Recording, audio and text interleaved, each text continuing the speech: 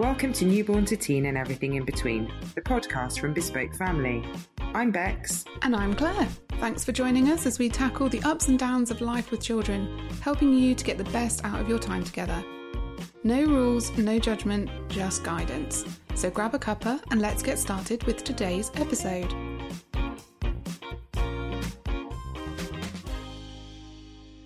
We're absolutely delighted to welcome Cheryl Bedding as our podcast guest today. So welcome, Cheryl. Thank you very much. Thanks for having me.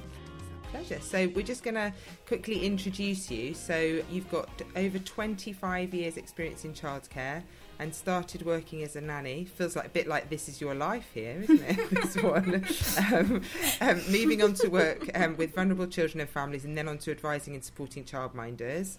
You then went on to teach, first as an assessor and tutor before qualifying as an early years lecturer, then an early years consultant and trainer, and now, this is incredible, deliver early years seminars and workshops as well as webinars that have been watched worldwide. But obviously with your... Oh, go on. What are you going to say there? No, I was going to say, yeah, I was in India last week.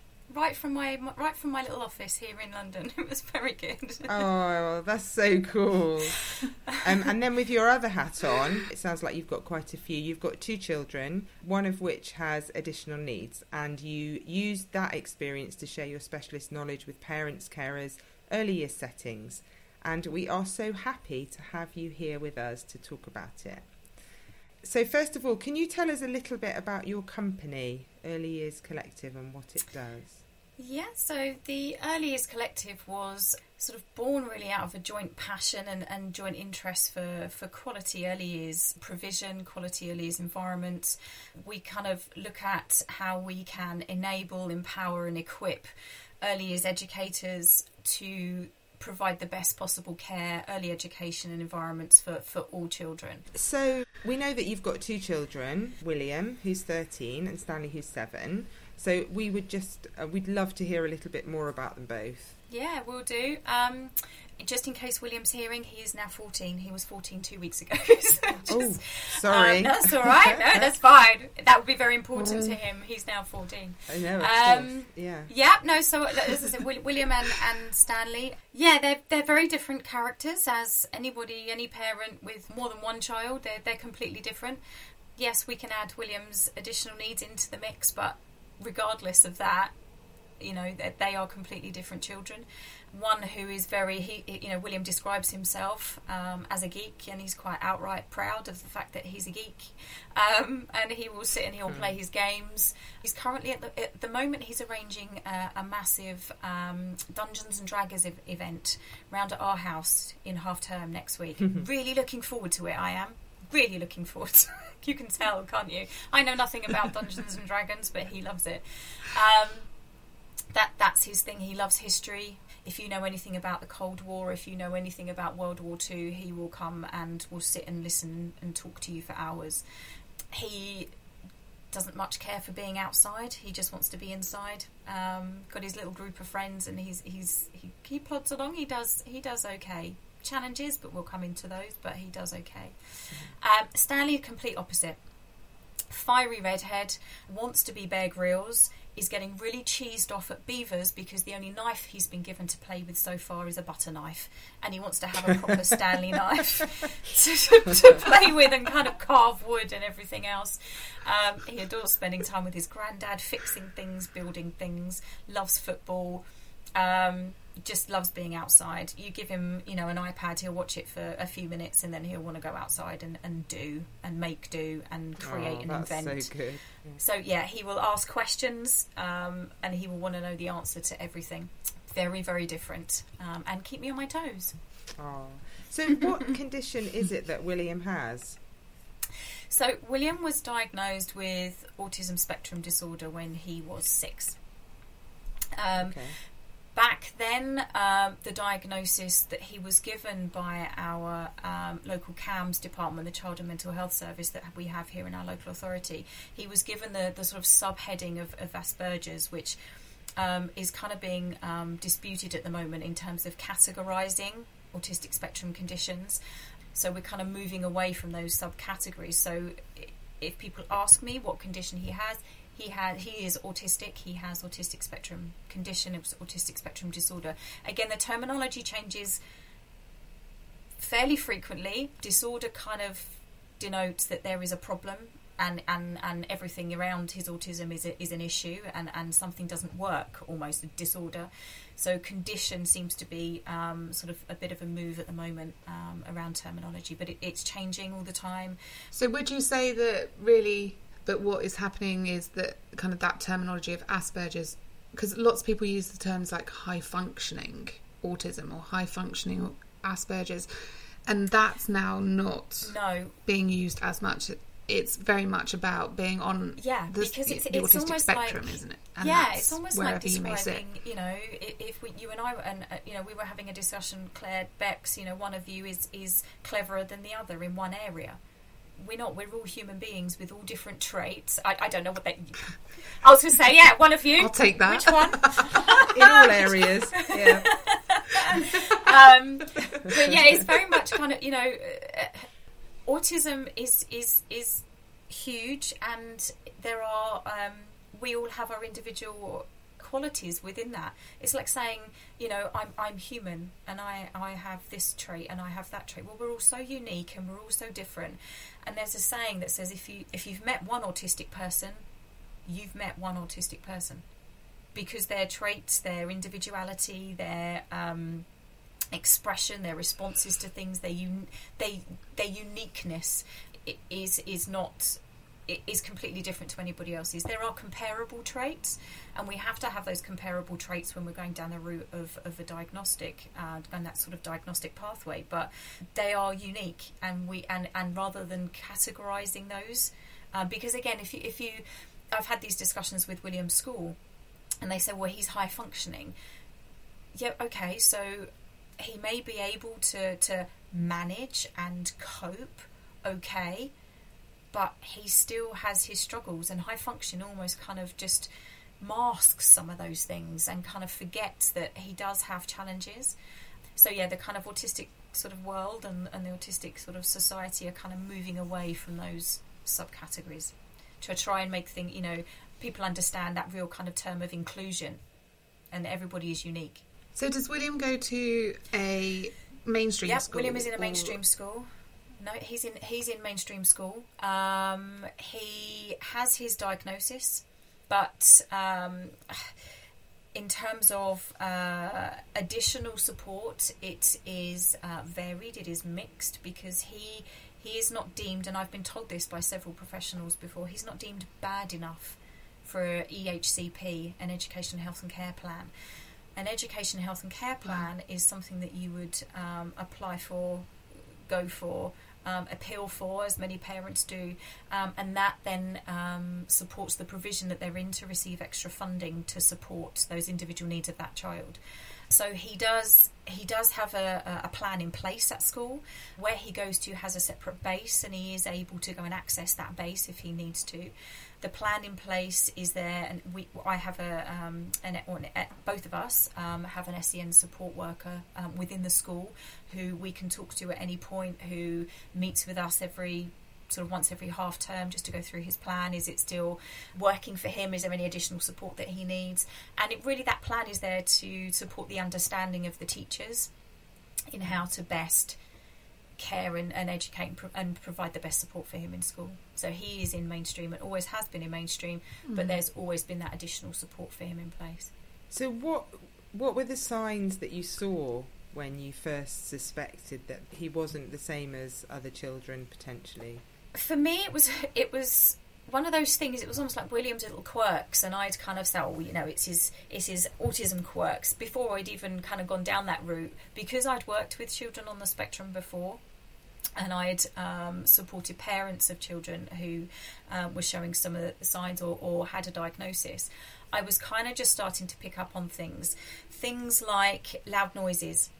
So quite a common one for a lot of parents is the sort of public toilets and the hand dryers in public toilets, and the impact that they can have on children's ability to process that sensory input. So loud noises, sudden loud noises. So if we were out and about and say a ambulance or a police car came past, he kind of put his hands over his ears, or there was a couple of times where he would just run. He would run away because it was that kind of innate fight or flight response. I need to get away because I don't like this noise. It's causing me real stress and real anxiety. Couldn't cope with having his hair cut. He actually hit the hairdresser at one point. Big oops. We cleared a barber's because of the noise that he was making having his hair cut. So we stopped that for a while until I found a lady who was able to do it in her house, and then she did come to our house, so he was obviously in his safe space to be able to have his hair cut. He limited coordination, struggled to use a knife and fork, couldn't ride a bike, and a lot of the limited diet, it was all very beige. If food touched each other, he wouldn't eat it. So beans touched the sausages, he wouldn't eat the sausages because they'd been sort of touched by the bean juice. He would have his obsessions. So back when William was young, it was Octonauts. That was a massive obsession for Octonauts. Wanted to watch every episode, have every toy, do absolutely everything over and over and over again. And routines and sort of things had to be the same. If things deviated from what the plan was, he would struggle with it. And he wanted to know absolutely everything about everything all of the time. So if we were going out, where were we going? Who was going to be there? How long was it going to take us to get there? Are we going to take lunch with us? And he still does that today. So you have to preempt a lot. If things were different, so if we went a different way to I remember going a different way to my mum's house once. He was in the back of the car and he just started screaming, telling me that we were going the wrong way. And I was saying to him, we're not going the wrong way. We just have to go a different way. I think there was some roadworks or something was happening. And he was having an absolute meltdown in the back of the car because we weren't going where we said we were going, because we weren't going the normal way to Gran's house. It's interesting, isn't it? Because you're talking about lots of, obviously, traits that made you think, oh, actually, perhaps there's something more here. Because lots of children have some of those things that you've talked about, but aren't necessarily autistic. And so it's quite a hard thing to diagnose, isn't it? Especially initially when they're younger, because like all those things I'm thinking, yeah, my children have done. I'm thinking, well, they've done that. But it's when it's all together, I'm assuming, and extreme. Exactly. It's about not just taking that one piece of a jigsaw, it's about pulling those pieces together and creating that picture. And it's when things are to the extreme, yes, children have obsessions, Fireman Sam, they want everything for Christmas is Fireman Sam, or they always want to watch Fireman Sam in the morning. But then when you add other elements to that, it becomes a wider issue. And also it's about when those things that you are observing become an issue. So like having the meltdown in the back of the car, it was clearly becoming an issue. The loud noise when he ran, he nearly got run over. It becomes an issue because he's now bolting and actually he's become a risk to himself. Quite often and quite early on, children work out how to behave in front of other people. So thinking about William when he was at nursery, a child at nursery would know that when the nursery teacher says, come and sit down, or let's tidy up, or whatever else it might be, we follow those rules. That's what we do. Social convention kind of says that that's what we have to do. We learn that quite quickly. If the head teacher sees you, you kind of sit bolt upright, that kind of thing. Well, we can't hide autistic traits. If you're having a meltdown because you've been asked to put something away, it's tidy up time, but you haven't finished what you're doing and you can't understand because you're so insular in what you're doing and you're so focused on what you're doing, it doesn't matter. And I'll have a meltdown in the middle of Tesco's because you've told me I can't have something. I don't care that everybody's watching me. But a child at kind of 3-4 might kind of start to realise, well, there's people looking and it makes me feel a bit uncomfortable. But it happens all the time. So we can't hide those concerns. We can't hide those behaviours because they're our response to the stimulus that are happening around us. Because I know that having watched the programme with, and you're going to have to remind me, Claire, who are the people? Paddy McGuinness. Because his wife was talking about having been able to mask her symptoms, wasn't she? Do you think that children can also mask their symptoms, or is it more of an adult? Because you're talking about, convention and how you have to behave in a certain way. So do some children they were talking about girls, weren't they, particularly, that were able to not show those things? Under fives, no, they will display those behaviours wherever, but they do quickly learn how we behave in certain situations. Those autistic children will struggle to understand how we do things and where we do them, because I have this feeling and I've got to get it out almost. Masking is a definite thing, and you quickly learn to mask. Girls do mask because they can, like, I can't remember her name now, Paddy McGuinness. Christine, yeah. And we have Memory Woman with us, Cheryl.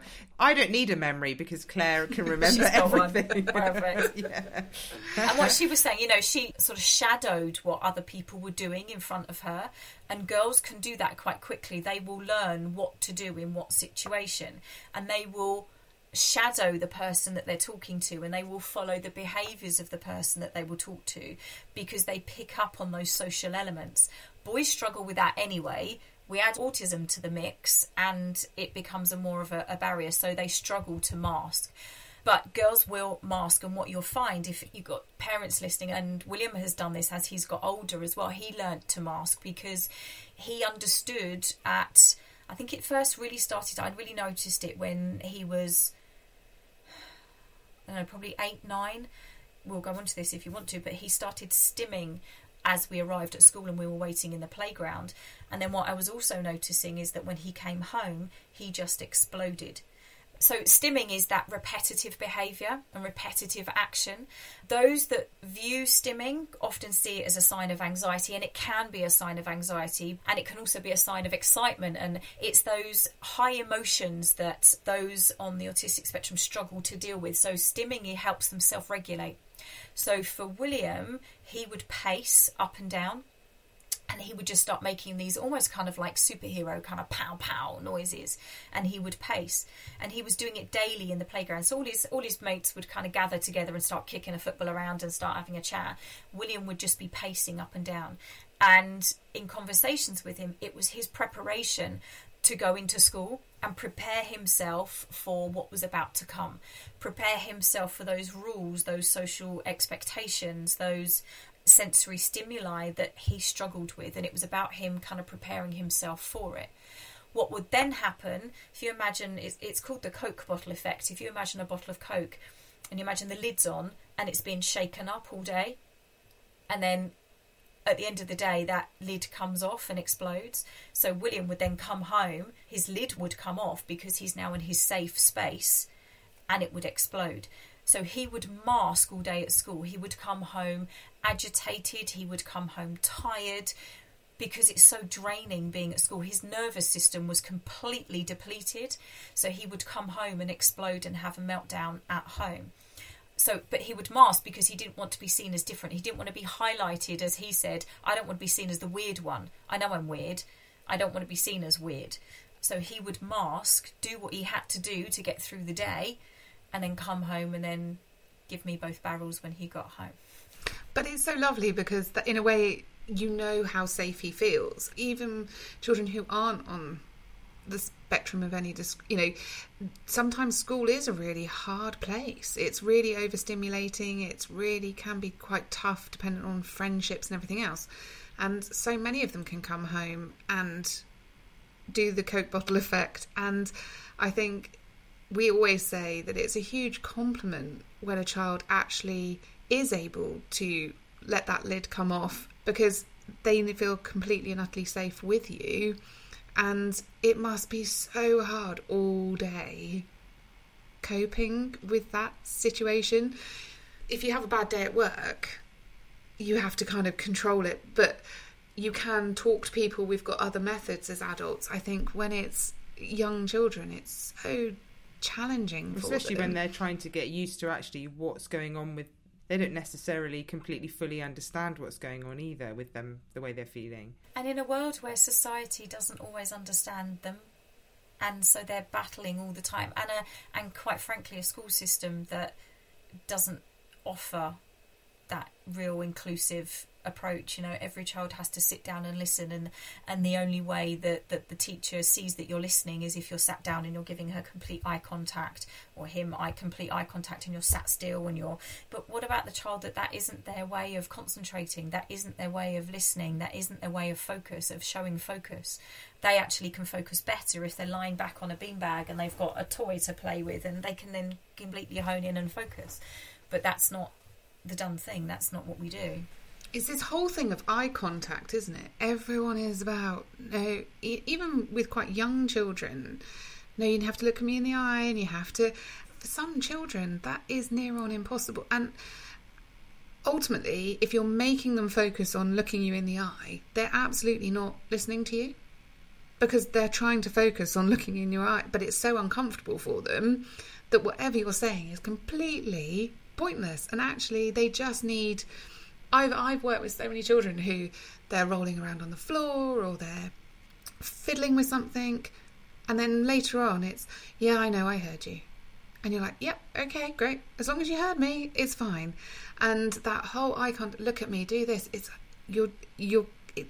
I know why we do it, because it's kind of that assumption that when we have eye contact, we're listening. But I think from my lecturing days, whenever you're stood at the front and you watch a sea of people, the minute you even look like you're going to ask a question, everyone's heads go down. No one gives you eye contact. And you're thinking, you're a group of adults. And so ultimately, if you're all panicking about it, yeah, exactly. then what does it feel for? And actually, it can be really intimidating. Really intimidating. Would you say there's something...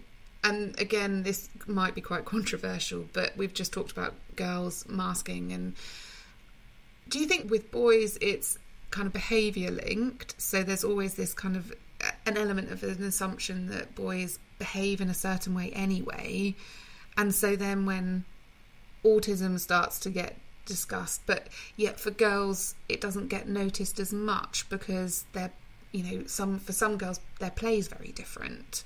And I think that then can make the diagnosis quite difficult, can't it? Because if girls are masking, but I also think it's difficult for boys, because actually sometimes boys are kind of labelled quite young to behave in a certain way, and then if it's not going how you expect it to go, it then suddenly, it wears poor behaviour and wears really struggling to cope with a situation. And I think a lot of little boys are struggling with the situation. Rather than being... Because actually boys are, because they're being told to sit down and be quiet and listen at 4, when actually what's happening is that they're getting this huge surge of testosterone running through their body that is making them fidget and move. And at 4 we tell them to sit down and be quiet and listen to a teacher for story time or golden time or whatever it is for half an hour, circle time, whatever. Yeah, I mean, there is a sort of train of thought that looks at the autistic assessment process. It sort of looks more at boys. It's linked more at boys' behaviours than girls, because girls tend, and again, it's not all, girls tend to follow those sort of social conformities in their play. Girls, again, typically would go and play in the home corner, would play with the dolls and the pushchairs and skip around and well, that's what is kind of in their kind of body and then their system to do. Boys want to go around roaring like a dinosaur and bashing into each other and shooting each other with Nerf guns and battling with sticks and everything else. And, well, that's not seen as acceptable. It's not. But that's what they have, that innate drive to be doing. And we stop it. We prevent them from playing that, because rather than actually saying, well, actually, rather than fighting with pens and sticks, and let's go outside, let's set up a battle scene outside, but no, we can't do it, stop it. But we never stop the girls doing the play that comes naturally to them. Again, social media is a great thing, but can be quite a difficult thing as well. And I think, I've seen comments, I see my child lining things up. And then it's this assumption that relates to, if you line things up and you're very ordered, that's an assumption that it could be a sign of autism. Well, it's interesting, isn't it? Because actually, my boy, he had a fear of loud noises, had to wear cotton wool in his ears in the school hall, you just said that, you know, Ben, he was lining things up all the time. And he had he didn't like things touching, you know, he had quite a few things that you've said, but he isn't autistic. He is a boy who was just had those traits when he was little. And that's where it's so difficult, particularly like you say, Claire, on social media, because you're watching these things and you're seeing people saying, well, perhaps these are signs of autism. And actually they are, but they're also signs of being a little boy or a little girl in schemas and, you know, all those things. Who likes order, exactly. All of those other things. And it's about building that bigger picture and these sort of traits and these repetitive behaviours that you see over time. You know, a child might like to line up their cars or like to line up their dinosaurs in order, but if that continues month after month and that becomes more of an obsession, or, you know, it's something that they have to do every morning before they walk out the door, or it's something that it goes over a prolonged period of time and has other factors involved in it, then you might consider looking at, you know, do we go down the route of assessment? But it might well be that your son just liked order. Yeah. And that's how we to play. Not now. No, see. His bedroom, literally, I daren't walk in there in case I fall over and break my neck. But anyway. But I think it's that whole... It is taking it in the context that it's in. And sometimes, you know, that ordering and things is just part of their play, part of their development. It's when it starts to control a lot of their world, isn't it? And it's so hard to describe, because every child I've ever worked with who has, you know, been autistic are so, like you said at the beginning, so different in all their little, you know.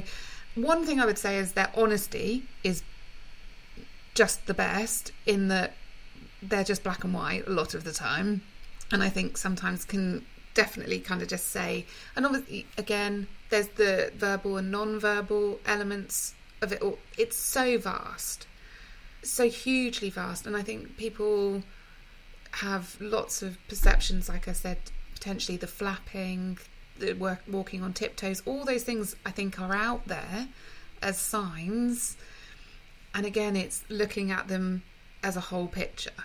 And what does it build up to? But it's a really complex aspect, isn't it? It is, because we're dealing with a huge area that people know more about now. I'm asked quite a lot of people getting diagnosed, why there are more children being diagnosed with autism. And we were having a discussion just before we came on about the impact of COVID and some of the behaviours we're seeing, and developmental challenges that children are facing, and certainly within the nurseries that we're working with, people are saying, you know, the children aren't able to do the things that we would expect them to be doing by this age, and, you know, in their social development, in their emotional development and communicative development. But we also have to consider the impact of COVID on the behaviours and the developmental milestones that these children are reaching, and be not exactly what you were saying, Claire, not be quick to kind of go, well, they don't give eye contact, so they must be autistic. They can't cope with this loud noise, so they must be autistic. They can't do this, so they must be autistic. Sometimes it's not. And sometimes it might be that there are sensory challenges with regards to sensory perceptions, and are they a sensory seeker, are they a sensory avoider? But because they've got their sensory needs doesn't mean that they're autistic. A large proportion of children who have a diagnosis of autism do have sensory processing disorder, but they are separate as well. So we do have to look at things in a wider context. We have to make sure that we're partnering up really well with the families to kind of look at what's going on at home, what's going on in the company of other people, because we know children are different in different people's company. We know that children can kind of turn it on and turn it off sometimes, but if you're autistic, the younger you are, you would struggle to do that. So I think we do have to look at the bigger picture. We do need to make sure that we don't just hone in on those misconceptions and those myths that if they tick the no eye contact, can't speak, non-verbal, and they don't like loud noises, they must be autistic. I mean, William could give eye contact, and he was extremely articulate at 2.5. He could hold a conversation with a group of adults at 2.5. Put him with other 2.5, 3-year-olds in nursery, didn't have a clue how to talk to them. Was on his own at nursery. Probably didn't really want to either. No, why should he? No, I don't want to go and do that. So they're not playing what he wants to play on his. Precisely. Very kind of, I'm doing this and that's what I'm doing, and I don't care that that it's not what anybody else wants to do. And he's still like that now. We went and picked out some new school shoes on Saturday, and we were in the shop and we were saying, what about these? Yeah, I'll have those. Were you sure? What about those? Mum, they're just shoes. I'll have those. They're just shoes. Yeah, he's not fussed what anybody. And I went, are you sure they're not great shoes? I don't care. They're shoes. It's not fussed what anybody else thinks. He doesn't care. Yeah, but that's amazing in a lot of ways, isn't I it? know. I know. You kind of Really think sometimes I'd love they've to have got some of that. Yeah, the honesty that I don't care what people think. I'm just me. I think that's just, there's an element of that just makes you go, God, they're all great need a bit fun. of that, don't we? Yeah, absolutely. So how did you feel, Cheryl, when you were given the diagnosis? I knew it was coming. I picked up quite early on, and I knew it was coming. I knew that we were going to be given the diagnosis. But the day that myself and my now ex-husband rocked up at the assessment centre, and the psychologist sat down and she was kind of talking about the evidence that she'd gathered from her observations, her assessments. She assessed him in the clinic, she assessed him at school, and the school also provided observations and assessment. He was in, it was sort of reception year 1, so he was sort of 6 when he got his diagnosis. So she was going through all of that, and she sat us down and kind of said, yes, William does have, I can confirm that William does have autism. Cried my eyes out. Because as much as I had been saying, yeah, it's just William, he's autistic, he's on the spectrum, it's just his way, it's just him and his quirks. The moment a professional told me, I couldn't deal with it. I really, really struggled with it. And you go through such a range of emotions, and I still go through a range of emotions now. You go through fear. What does the future hold? What's going to happen? You get angry, really angry with, why me? What you feel guilty? What did I do? Did I do something wrong? Did I eat something or drink something in my pregnancy? By the way, that isn't the case. But you go through all of these different things. We had a really bad birth experience with William, and I think, oh God, if I'd pushed a bit harder, or you go through all of these different things. You go through, might be a real kind of hard one to sort of fathom, but you go through bereavement, those stages of bereavement, because you have to kind of almost grieve the child that you thought you were going to have compared to the child that you now have. And 5 minutes earlier to getting his diagnosis, he's still the same William that was running around the consultant room at the time. He hadn't changed, he was still him. So yeah, bereavement, anger, fear, worry, but then also it's kind of over the years you kind of, I feel he has taught me how to parent. And he has taught me so many different things about don't give a monkeys what anybody else thinks. Why should you? It's made me a stronger person, because you have to fight so flipping hard for everything. You have to fight against the system so much. So it's made me so strong. But I still cry. I still worry. I still panic.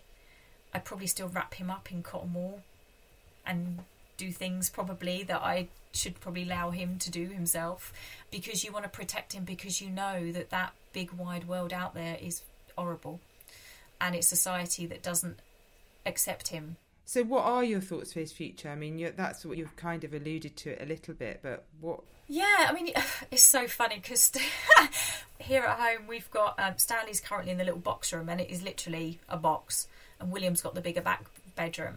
And Stanley will say, "When's William moving out? When does he have to be old enough to move out?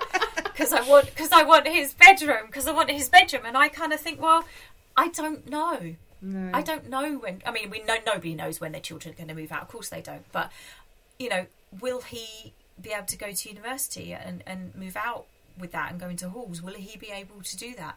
Will he ever be able to? I mean, yes, he's independent. He can now walk himself to school. But in terms of other things that other children his age are doing, going out and meeting friends, heading on a bus, and, that really scares me, because he still has a real limited awareness of danger. When we go out together as a family, if we're crossing a road, he is just completely away with the fairies, because he knows that me and my partner are there to help him cross the road. When he can do it, he can, well, clearly he can. He's done 3 years of walking to and from school, and he still keeps coming home, and he's safe. But so he can cross that one road. To be fair, we had to fight to get him into our local school because I knew it was only one road he had to cross to get there, and it was a fairly safe road. But I don't know. You know, we look at all these amazing people, you know, just thinking specifically about some of the famous people that we know are on the spectrum and how much they've achieved and how much they're capable of doing and able to do, and you think you kind of hold out hope that he will be able to live that so-called normal life. But I mean, who knows what that is anyway. What's normal, exactly. But who knows, but I don't know. He still heavily relies on me. He's still about 18 months, 2 years behind his peers socially and emotionally, so that will probably remain the same. So I don't know. He will, obviously for him, he will have to find something that he loves and enjoys, because otherwise he doesn't see any purpose to something that he doesn't have any interest in. So otherwise he'll keep getting hauled in by his manager, I think. What's his relationship like with Stanley with regards to kind of that brotherly side of things? What's that like? Are they close, or do they... They will fight horrendously. They will... It's funny, years and years ago, Stanley was probably 3, and I remember William coming over to me because Stanley was in a group of people and he was having a chat with some friends, and William came over to me and said, "Mummy, how come he can do that and I can't do that?" Oh. Because William couldn't get there. So it's very strange that William, as the bigger, you know, he's twice his age, you know, was kind of saying, well, I need to learn how to do that. And so he's kind of almost learning from Stanley how to do that. They're very different, so I don't know whether or not that creates a barrier, but would they be different? You know, they're different human beings. They will love each other. If you know, Stanley hurts himself, William will just rush over and want to protect him and look after him, and vice versa. But if they want, they will often kind of, oh, well, should we go outside and should we go and do this battle outside, this Nerf gun battle or whatever it is outside? It won't last very long. William gets quite agitated quite quickly, so that kind of long, lengthy play time, if you like, William gets quite frustrated with Stanley, that he might not be following the rules, or he did something he said he wasn't going to do, or whereas he's just being an annoying little brother, William kind of can't quite cope with that. So they adore each other, but they also need their time apart from each other as well. Very much so. And you can tell when you need to take William out and do something with him, and you need to take Stanley out and do something with him. So, yeah. I think very often, though, like from Stanley's point of view, in a way, his understanding and his probably empathy and everything else at such a young age will probably be greater than a lot of children because of having William in his life, because I think they can see probably how you parent William with, like you say, you have to parent differently. You're a different parent to what you probably... Because you have to, everything is much more kind of considered and thought about and everything else. And that's not that everyone doesn't parent like that, but I think you have to think about so many things that you would never normally think. Yes, and you would never normally even think that maybe even just changing maybe a toothpaste or changing the bubble bath, whatever it might be, that little thing can just turn a day on its head, because that change was just that straw that broke the camel's back, basically. It's that, why has that happened? And I think seeing younger siblings or older siblings with, you know, younger siblings who have a condition that they're having to cope with, I do think I see a different empathy development, because they are seeing it around them and they live with it. Yeah, and also I think from Stanley's point of view, he's also seeing the sort of shift between the older brother should be looking after the younger brother, and he does on a level, but also when William is having his meltdowns with whatever it might be, it's that, oh, I need to look after my brother, he's struggling with something. And Stanley doesn't know about William's autism. It's not a word that we haven't sort of sat down and said, oh, just to let you know and just to inform you that your brother is autistic. You know, we haven't kind of gone down that route with him. But he sees William in situations that he struggles with, and he will come over and he'll question and he'll get worried as to why he's doing that, because he can't understand. Because to Stanley, it's like, well, we're on a boat, we're going under a bridge, that's what we do. Yeah, but William is standing up in the boat and he's just about to jump off this little rowing boat that we're doing in Henley a couple of summers ago, because he can't cope because there's now a bridge coming up, and he's swearing, and because that's what William does, he gets very agitated and gets very angry and scared. We had to turn the boat round and go back, and then my partner and Stanley went off and had a great time on it. But that then scared Stanley, but also, sort of had him looking at his older brother thinking, well, what's going on? I don't understand why you're being like that. So there is definitely that level of empathy for people that respond to things differently to what you do, because he's seeing it more often, for sure.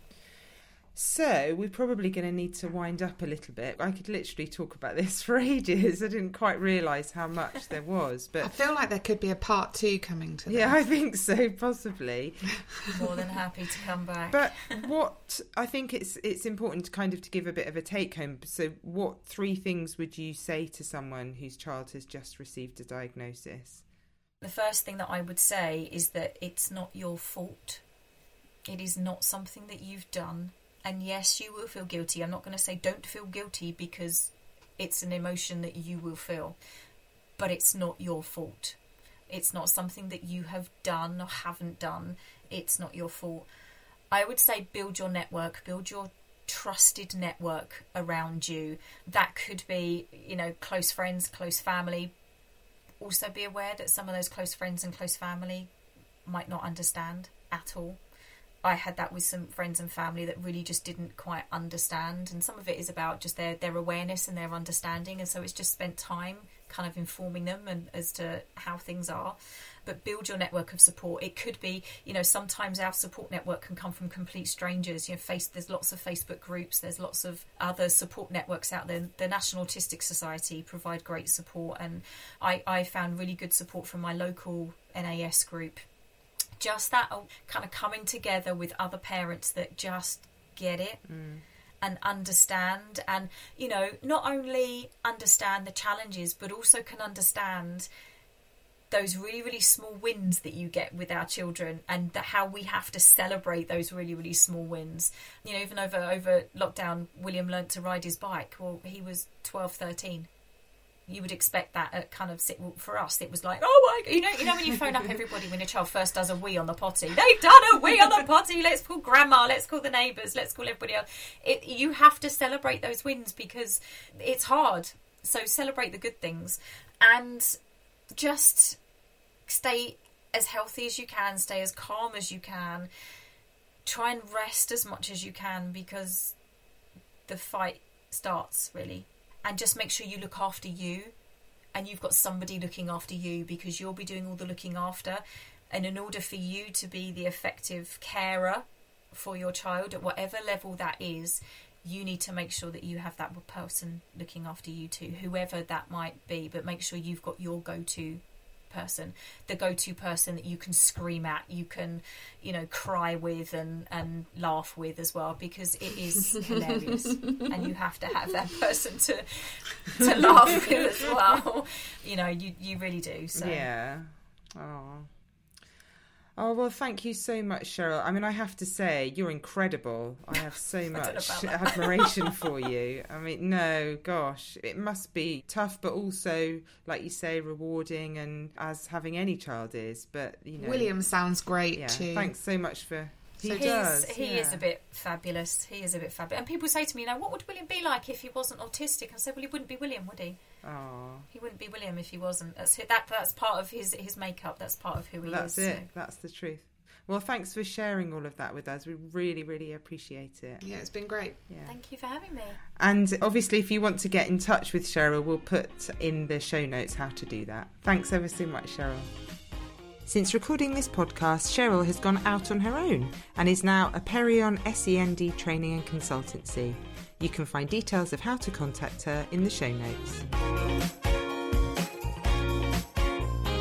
That's everything for today. Thanks for listening. If there's something you'd like us to talk about, we'd love you to get in touch and let us know. Find us on Facebook and Instagram at Bespoke Family, or head to our website. The links are in our show notes. Make sure you're subscribed so you don't miss the next episode, and please give us a rating or review if you like what you hear. We're Bex and Claire, and we'll be back soon with another episode of Newborn to Teen and everything in between. See you then.